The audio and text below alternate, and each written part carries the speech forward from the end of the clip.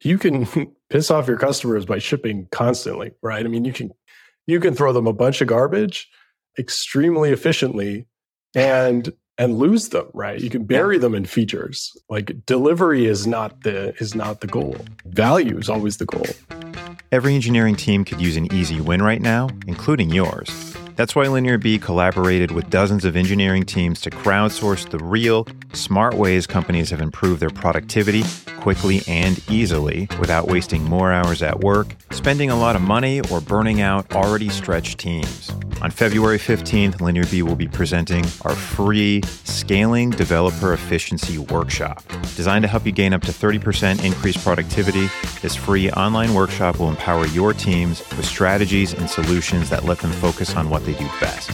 Sign up to the workshop for free at linearb.io/efficiency or head on over to the show notes to sign up today. Hey everyone, welcome to Dev Interrupted. I am your co-host, Connor Bronston, and today we're joined by Steve Pereira. He is also known as the Value Stream Guy. Steve, welcome to the show. Thanks for having me. Really looking forward to this conversation. I have to ask, is a Value Stream Guy moniker, did someone call you that, or did you think, oh, this is the name I want? Oh, it was both. It was kept popping up, and then I was like, I'm obviously so focused on this thing. I just have better conversations when everybody knows that that's like the thing that I really want to talk about. So I just slapped it on, and who knows if it's a good thing or not. But I do like the fact that people can see what I'm about really easily. I like it. It really speaks to what you want to talk to. And to your point, it kind of drives home, hey, this is, to coin a phrase, the value of what I'm going to be speaking to. Because you've been a startup CTO, you've been an agency consultant, you've been a systems and release engineer. And through all of that, you've kind of been obsessed with this idea, from what I can tell, of making tech human. You know, you help teams define and optimize their value streams today. We've discussed value streams on the podcast, but it's been a long time, frankly. So I think this is perfect to have you on and revisit the subject and to learn from the value stream guy. So for those in the audience who may not be aware, let's set a baseline. What is value stream management? So, I mean, one way to think about value stream management is just like how business actually works, or even ignoring business, how work happens in a sustainable way. So essentially what I mean by sustainability is like being able to do something over and over again and continuously improve. And the fundamental aspects of value streams that are important are the value part. So the fact that you are connecting to a customer who says, yes, I will pay you for this, or this is valuable to me, is essential, because I think in tech, we've been divorced from that or distanced from that for a very, very long time. In it for the tech. Yeah.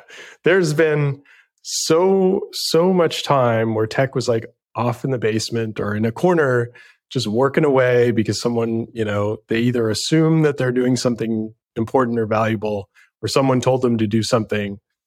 And then they often come back to the business and they're like, hey, here's this thing. And the business is like, oh yeah, we asked for that like 18 months ago. It's not relevant anymore. Like we're on to the next thing. Or like, why is this taking so long? There's a million problems with this like disconnect between tech and business. And so this value aspect is really important, just to keep everybody focused on like the reason that we're in business, the reason that we're doing anything is to create value and deliver value. But the other side of the coin that I find really appealing is the stream aspect, the flow aspect, the fact that when you deliver value, it has to be sustainable. That's like, you could think about that in an environmental context, but just from a repeatability perspective and operations perspective, like once you ship something, day one is over and day two is very, very long, right? Day two lasts forever.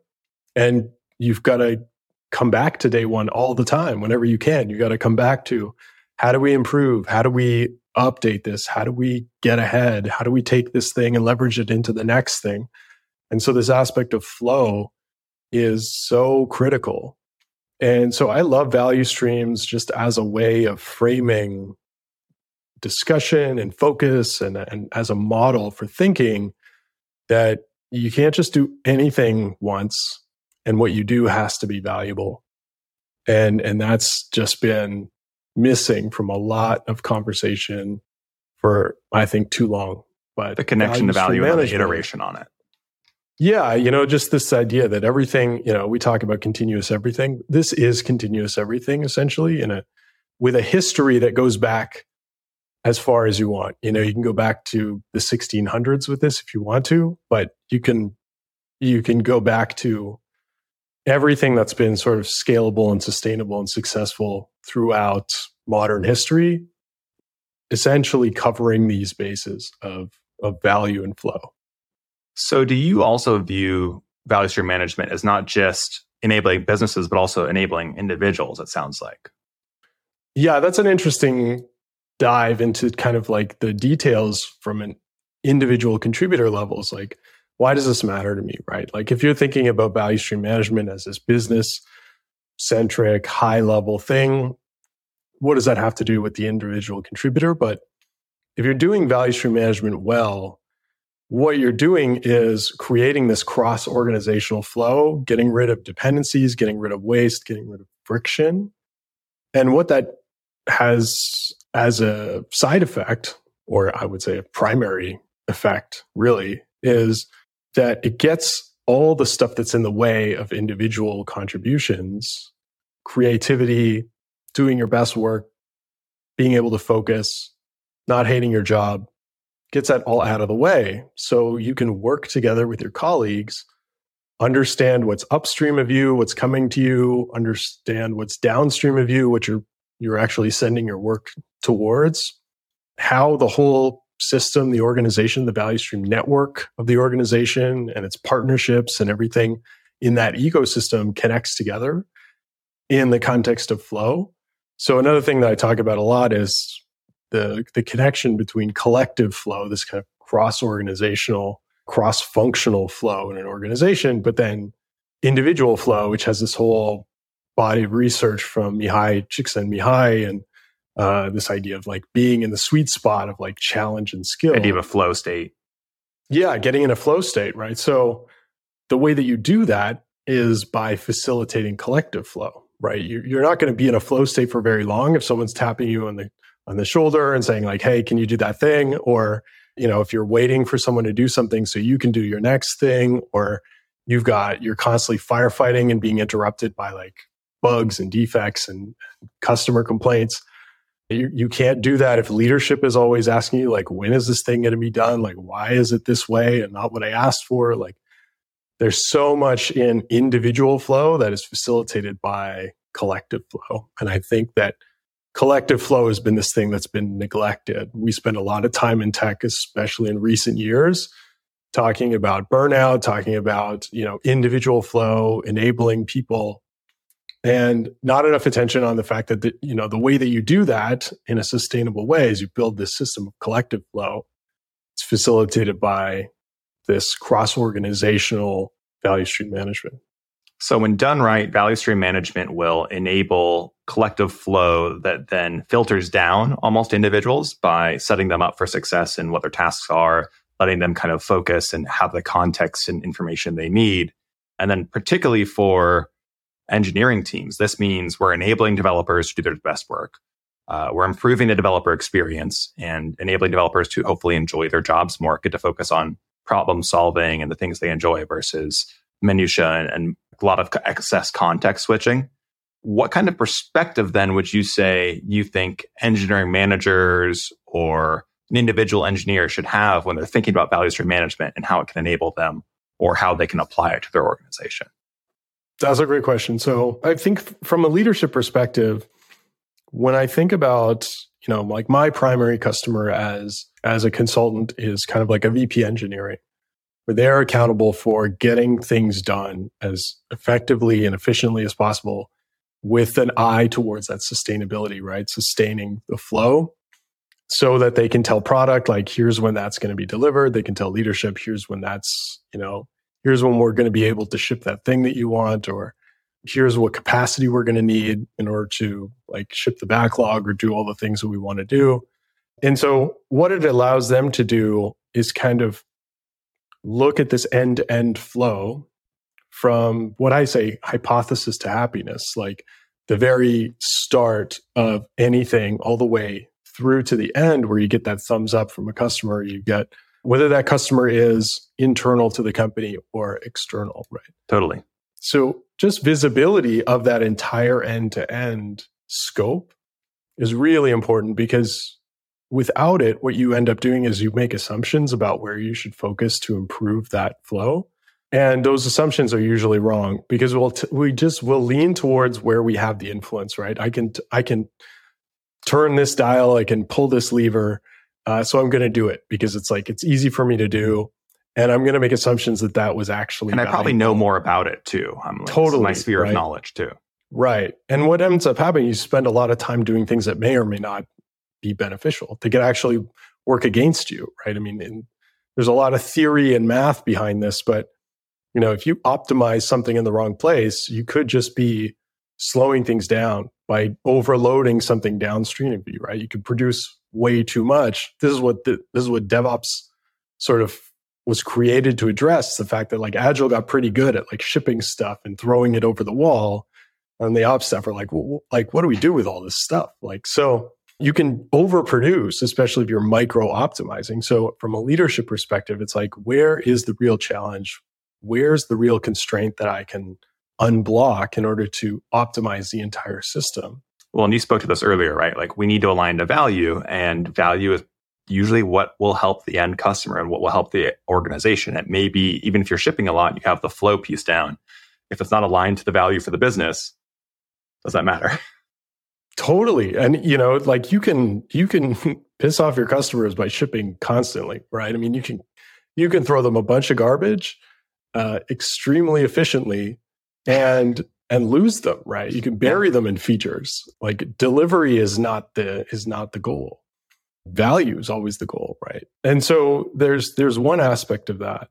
You touched on another thing, value actually is really important in this context as well, because it gives everybody a common language. So when you're in engineering and you need to have a productive conversation with product or audit or security, if you're not connecting what you're talking about to value in the context of a customer or to the business, then, at best, you could be talking about something that other person doesn't understand.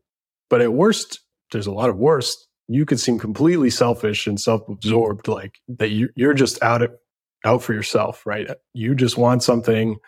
And it could be very difficult for you to put that into the context of that other person. But if you're both speaking the language of the customer outcome or the business outcome, you have something you can connect to that is outside of yourself, outside of your own incentives, outside of your own agenda, whatever that is, whether you have one specifically or not.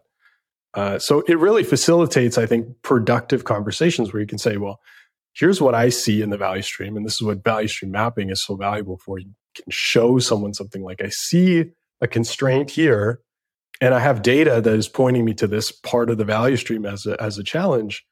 Is there anything that we can do about this? Is there any area of the value stream that you are concerned about more so than that?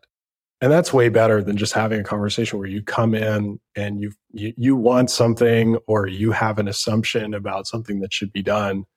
If you can point to data and have a conversation about data, you're way ahead. So when I say data, people are going to wonder maybe what data? What are we talking about here? Totally.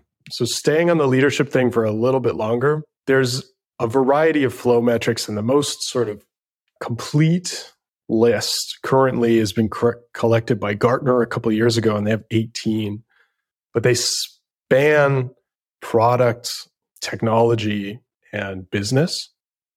And so there's kind of metrics that speak to each of those groups and encompass a lot of what it looks like to be high performing. So there's things like lead time is a classic value stream metric. How long does it take to go from hypothesis to happiness, essentially?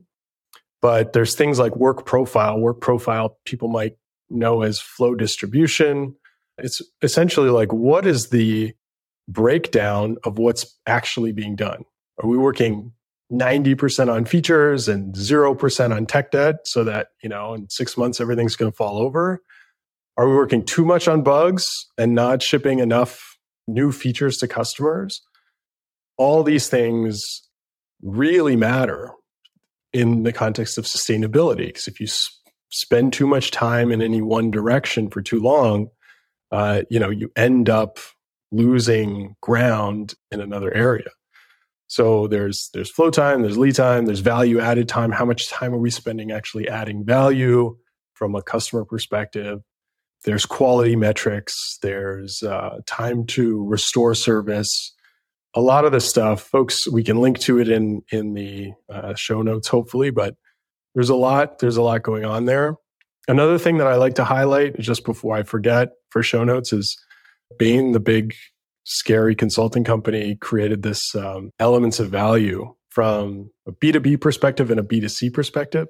So for anyone who's wondering what is value is actually like one thing that it seems very few people understand, because they link it directly to like time spent or effort or quality. Instead of actually what did we deliver and did it align? Right, exactly. So that's another thing that I think really, really matters in a leadership perspective. And for engineering leaders, understanding value in a business context and a customer context, I find is a difference between having like productive conversations when you're in a boardroom and not being taken seriously, right? So we talk a lot about this from a business alignment perspective. That's kind of how I think about it, where it's like if you, I mean, we touched on this earlier, if you're tossing features over the wall to product, but it doesn't align with what product actually wanted and hopefully what the end customer actually wanted, there's a huge misalignment here. Like, it's great to, work on engineering flow, not that enough people do that, but you need to ensure you're actually aligning to value too. 100%. And in a lot of cases, it's more important than flow, right? If you can do something valuable, even if it's not sustainable, the way that you get to sustainability is not by ignoring value. I mean, you've got to have value first. Value's like the dry powder. It's the fuel that's going to get you to sustainability. Because if you have if you're not shipping something that anybody wants, you're not going to get another crack at the ball. So value is really important. The customer perspective is important. That kind of brings me to the individual contributor perspective. What's in this for individual contributors? Mm-hmm. Part of it is just being able to see where you are as part of the team, as part of the organization. Like, what is your contribution? Where do you fit in the flow of hypothesis to happiness? What's upstream of you, what's downstream of you, because that lets you know, like, these are the people that I rely on, and these are the people who rely on me. This is what value means in that context. This is what I need from the people upstream of me in order to deliver value. And this is what I need to provide the people downstream of me so that they can do their best work. And, that can manifest itself in like artifacts or requirements or conversations. It could be any number of things, but understanding that you're part of a flow, I think, makes you feel more consequentially part of a team, like that you're not just a collection of people working together, that you're actually like a chain. There's a lot of research on this around, like, if you feel connected to the value your work brings and you're like, oh, I'm making a difference, and you feel like you have agency in it, you are much happier, you're more productive. And that very closely aligns to your point with, are you in flow with the rest of your team? Are we working together? Are we solving a problem that we think matters and has value? So that definitely resonates. 100%. Yeah. And I think that, if we put it in that context, like if you put it in the context of autonomy, mastery, and purpose, then if you layer those dimensions onto a value stream, the autonomy piece is really like, how do I really focus on the piece of the stream that I own this little chunk, and right. I know it matters to the rest of the stream. Let me own this. Let me master it and learn. Love that. Yeah. Anyways, we might be going too far into the weeds, so I'm gonna come up for air, and if you want to change direction, this is great. It leads me to ask a question, which is, why aren't more people focusing on either flow or value in how they are aligning their teams or their work? That's a great question, and I think the primary reason is that we're currently fighting legacy operating models and organizational models. and in ways that are, we're still kind of in a dark ages. We're in really challenging territory because everyone knows that we should not be just working according to an org chart and like hierarchy, but very few people have a concept of an organization that doesn't work like that and a successful model that they can follow. So one of the things that, that's been started in this direction that's been really successful is this idea of team topologies and like, how do you think about different modes of operations for teams? I'll shout out. We got the writers of that book on our show. Great episode from season 1. Go check it out. Yeah, Manuel and Matthew are awesome, and I think that there's a ton of value there. I would like to take that a step further and start talking with folks about stream topologies, which, when you think about a value stream, it's multiple teams. It's multiple teams working together in a relay, essentially. And how you orient them together and how do you connect them together in the context of a larger value stream network, right? Because you have teams that are, common dependencies of other teams. You've got maybe 5 product teams that rely on a shared services team, or, an audit capability or legal approval.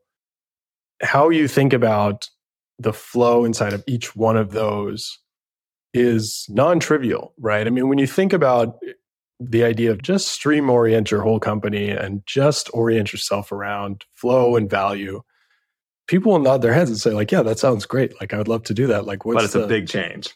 Yeah. I mean, where do you start with that, right? And so I think that it's challenging for folks to really get on board with that in a practical way, because we know that it's not a recipe you can follow. We know that you can't copy and paste this stuff. So you have to kind of follow models that guide you enough and don't restrict you. And I don't think a lot of that exists. So this like stream topologies idea is kind of like, how can you think about this at an organizational level and start moving from your current state, which is like isolated teams that work together and to a degree, but have like counterproductive dependencies, to something that flows a little bit better, starting one team at a time, right? Because we can't say just change your whole organization, right? You're going to have to. But if you can fix one team, change can radiate outwards. And my approach to starting that process is this idea of flow engineering, like that you can start with one team, you can start with even a sprint, right? Look at the flow of a sprint and scale that up. But then I think that there's room to define what that looks like at an organizational level. And at a very basic level, I think most people need to care about product teams and enabling teams. Like the two that are the most important are product teams and enabling teams. And even your enabling teams, they should be kind of treating themselves as product teams. Like they should be focused on value. They should be focused on a specific customer as much as possible, and a customer offering to that customer that is compelling and sustainable. And basically, if you went down the checklist of product team, you'd be like, yeah, actually, we need all these things. What would you say to someone who maybe just says, well, this is just DevOps, really? Like why are we adding these like extra words? Like, we're already doing a variation of DevOps. What are they missing? I think, we can see the evidence of what's missing from DevOps from all the things that people have kind of shoved into it and onto it, right? I mean, the moment you had DevSecOps, it was like more than enough evidence that DevOps is not sufficient, right? It's not saying what needs to be said to that community. And so they felt the need. They're like, no, this DevOps thing isn't what we need DevSecOps. We need people to specifically be talking about security, because it's not represented by default. Because essentially, if you take it literally, it's Dev and Ops, it's the space between Dev and Ops. And I think that's great. I honestly think DevOps that's enough. That's hard enough and it's valuable enough. When you start talking about all these other things that need to be connected together, then all of a sudden you start to realize, well, okay, this is what value stream management is. Like, we've had it for 100 years, and it was there the whole time. We just didn't realize because Agile and all this other like software evolved out of projects, and everyone thought that value stream management only applied to manufacturing. So it's just been everyone thinks been, of VSM as like Toyota. Yeah, exactly. And it's not helping that if you go look at value stream mapping or value stream management, all you get back are like, factories and assembly lines and manufacturing. So and devs don't want to feel like they're part of an assembly line because they're like, hey, look, I have a lot of creativity in what I do. I'm problem solving. This isn't just like making the same thing over and over. So there's 100%. Like that honest resistance because of that, I suspect. Yeah, I mean, it's easy to make that connection. But I think that, the way that I see value stream management is that it's really the only way that you unlock all that creative time and allow people to be autonomous and, build their mastery and connect to purpose. Like, you're not going to get that without value stream management unless you're doing something that's exactly the same. We touched on data earlier and how to like track success. Are there particular things that you would encourage skeptics to look at in the data to say, hey, look, like we can demonstrate we've made an impact on these organizations, or like this is how you'll know that VSM is making a difference for you? Well, I think that the fact that you connect to customer outcomes is really meaningful, because without that, you're kind of speculating that all the things that you're doing actually matter. And so just having that connection to customers, you can continue to measure whatever you want in the context of customers. But what you find is that a lot of the things that people commonly measure don't actually make sense when you start thinking about them in the context of a value stream. Like, it doesn't make sense to track story points. It doesn't make sense to track lines of code, because those things don't connect to definitely not positive customer outcomes. Part of the challenge is that it's hard to measure value, right? There's very few organizations that are actually set up to measure value in any meaningful way. They don't have a connection from engineering to customer outcomes, right? The people in customer success probably don't talk to people upstream very often. Maybe product periodically, hopefully often, but we're lacking effective tooling to do that really in a sustainable way without taking a lot of time to try and connect those dots. They don't automatically connect themselves. And it can be very difficult to track work across the entire hypothesis to happiness flow. So in a lot of cases, you have that relay where you're like, okay, I know what good looks like from steps 1 to 5. And then once we get to step 6, we're kind of like, we have to use a proxy, because it's like, it doesn't actually like port over. So what makes a good story what makes a good story from a product perspective doesn't necessarily make a good story from an engineering perspective, or like a useful or valuable story. And we don't necessarily have quality criteria that we have tightly correlated to customer outcomes, meaning that if you check all the boxes of what we say is good quality, it doesn't necessarily mean that customer satisfaction goes up on the other end. Like, who's doing that math? We don't even have a role for that in organizations. No wonder it's not being done. But that's the hard work that needs to be done if you want to say, like, when we do X, we turn dial X up, then customer satisfaction goes up. But very few people. It's sometimes hard to track that all the way through, right? There's all these other impacts of, CS is doing this, and products doing Y, and so to your point, it is hard to track, and most people aren't doing a good job of it. This is kind of like the goal of value stream management, is to be able to track that all the way through. It's very difficult because the systems of work are very different. They don't share data in a productive way. You kind of have to pull data out. The data has to be in really good shape. It's got to be tagged properly. There has to be some common identifier from, system A to system B to say that, this thing is the same thing from that other system.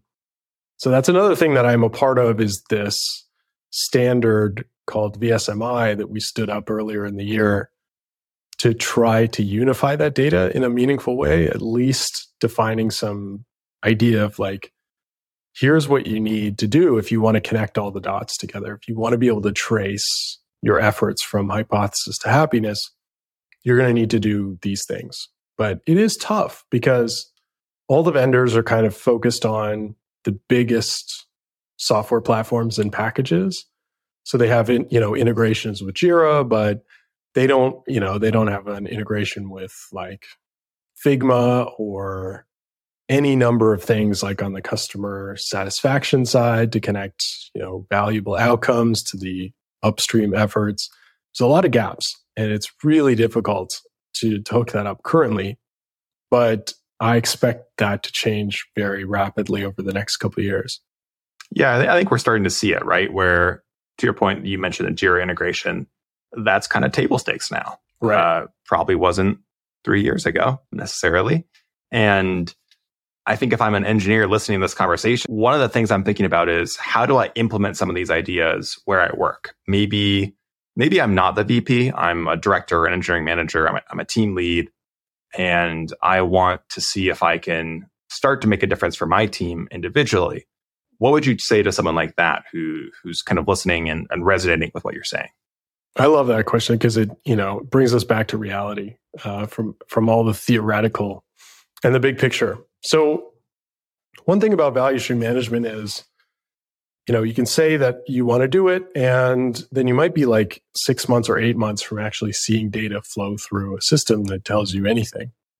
And that's a hard sell. I think it's a really hard sell. It's like, can you get access to all the data that you need to? And if you do, like, then you have the problem of that data being poor quality. So like people decide like, we're going to go all in on value stream management. There's like possibly 6 months where they're going to be just like trudging through a swamp before they get that like, oh, it says we should, focus here. That's what I love about mapping. Like mapping is you're only ever like 2 hours away from something that's going to show you this is going to make a huge difference in your workflow. And what I mean by a huge difference is you could be cutting your lead time in half. You can save 1 day a week. You can automate something that's really going to make a huge difference in like the happiness of all the contributors in the value stream. And so I would suggest that anyone who wants to get started is really just like, you can do this on your own. You get way better outcomes if you do this with even one other person. And ideally, you want to do this with representatives from across that whole hypothesis to happiness flow. But let's say you do this on your own, just starting to say, okay, well, working backwards from a customer outcome. So we've shipped a feature or we resolved an incident, right? Something happened for a customer. What happened to make that happen? And what happened to make that thing happen? And you sort of like build out this flow of all the activities that contributed to that outcome. That's the easiest way to build a very simple value stream map. And then what you want to layer on is some kind of measurement. And the most simple and valuable I find is time, because time is the one thing that, we waste all the time. It goes and we don't get it back. Extremely finite. Yeah. Yeah, exactly. And it's easy to lose track of it. It's easy to be in a extremely inefficient system and not realize, because we get accustomed to the status quo and like, it's the whole frog in a humans are boiling creature pot. of habits. Right. Yeah. So if you layer on time, then the most important things to think about there are how long do each of these stages take? And the guideline for that is how long do they usually take, right? You could look at the last iteration, but sometimes the last iteration was an anomaly, so it's not super valuable. If you think about how long does it usually take to do this one step, and that could be, planning or running our retrospective. Running a retrospective isn't usually in the flow. It doesn't usually block anything, so you wouldn't necessarily represent that in your value stream. But let's say your CI/CD pipeline execution. How long does that usually take? You know the number for that. You could go and get it if you wanted to. Sometimes you can pull this stuff out of Jira. But once you have those measurements, the most important measurement is not actually how long everything takes. It's how long you wait between those activities. Because that delay is usually what you can make a big difference with. And it's usually most of the value stream is just delay. So you'll see things from doing that like, okay, well, every single time we want to do a release, we got to go ask legal to review what we're putting out, or we need security to give us a sign off. And that trip, that round trip out to security and back, what it usually does is, you max out the SLA that they have, right? They say, we'll give you an answer in 72 hours. They're going to take all 72 hours, right? Unless they're not totally overloaded, which is not usually the case. And so you can kind of predict, where's your biggest bottleneck? And then you can start to look at like, what can we do about that? Chances are not everything needs to go to security. So what's the checklist that defines when we need to go to security? And then you sort of create this express lane and a collector lane. And you could say, well, 99% of the time we want to be on the express. And so if a release doesn't trigger this specific criteria, we just go right through. And you can review that, right? But then you've created yourself an express lane. And that I think is extremely valuable. Flow or engineering flow, to your point. Right. And you have mentioned that you have 5 reasons why you think everyone should be engineering flow with their organizations. Let's really get really concrete here. Give folks some takeaways. What are the reasons that engineering leadership should be intentionally engineering flow at their org? Got it. Okay. So under the current conditions, what people care about is that they're losing a lot of staff, right? We have really tough times at the moment. So you've got to be able to do more with less. And so being very clear about what capabilities you need on your team, how to align those capabilities, how to connect all that talent together so that people are operating without trying to do too much and overloading themselves and burning themselves out. So I think that if you understand your value stream, you understand those constraints, you can focus your efforts on where you're mostly impacted, where you need the most support, where you need to automate. So that I think is really, really important. I think as a leader, if you're charged with making challenging cuts, or let's say you need to justify your job, right? I mean, you could be in a situation where you need to come up with a new strategy under the current climate to save money or retain your talent. There could be any number of things that you're trying to do.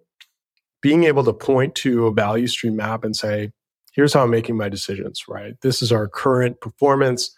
I'm focusing here because the data is saying that this is a constraint. We have these dependencies that are impacting our overall performance. And, our new priorities dictate that we need to release twice as fast. Or, we need to reorganize our teams because we've lost staff. So what do those teams look like? So you can use value stream management. You can use your illustrations of value streams to have really productive conversations with leadership and be able to point to things and say, this is how I'm making that decision. It's based on data. It's based on knowledge of what our current constraints are and this network flow-based view of the organization rather than gut feeling or what you think you should do. So I think being able to effectively communicate with people who are relying on your decisions and who shouldn't really have to just take you at your word or trust that, what you're saying makes sense. If you're speaking to people who don't necessarily speak your language, it really helps to have data, because without it, you're just a bunch of opinions, right? And the hippo opinion is going to win every time. So there's that. I think if you want to be rallying individual contributors and reassuring them that you have an effective plan and that everything's going to be fine, you can use a value stream map to kind of make sure that everyone feels like they know their place, their area of contribution, and that they're part of a whole. You might have had teams where there's huge chunks taken out of them.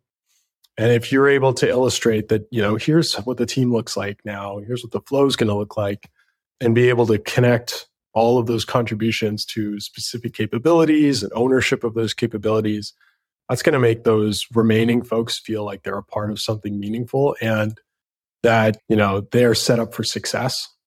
Because oftentimes these teams get big chunks taken out of them and then it's just like, make do, right? That's not a great proposal.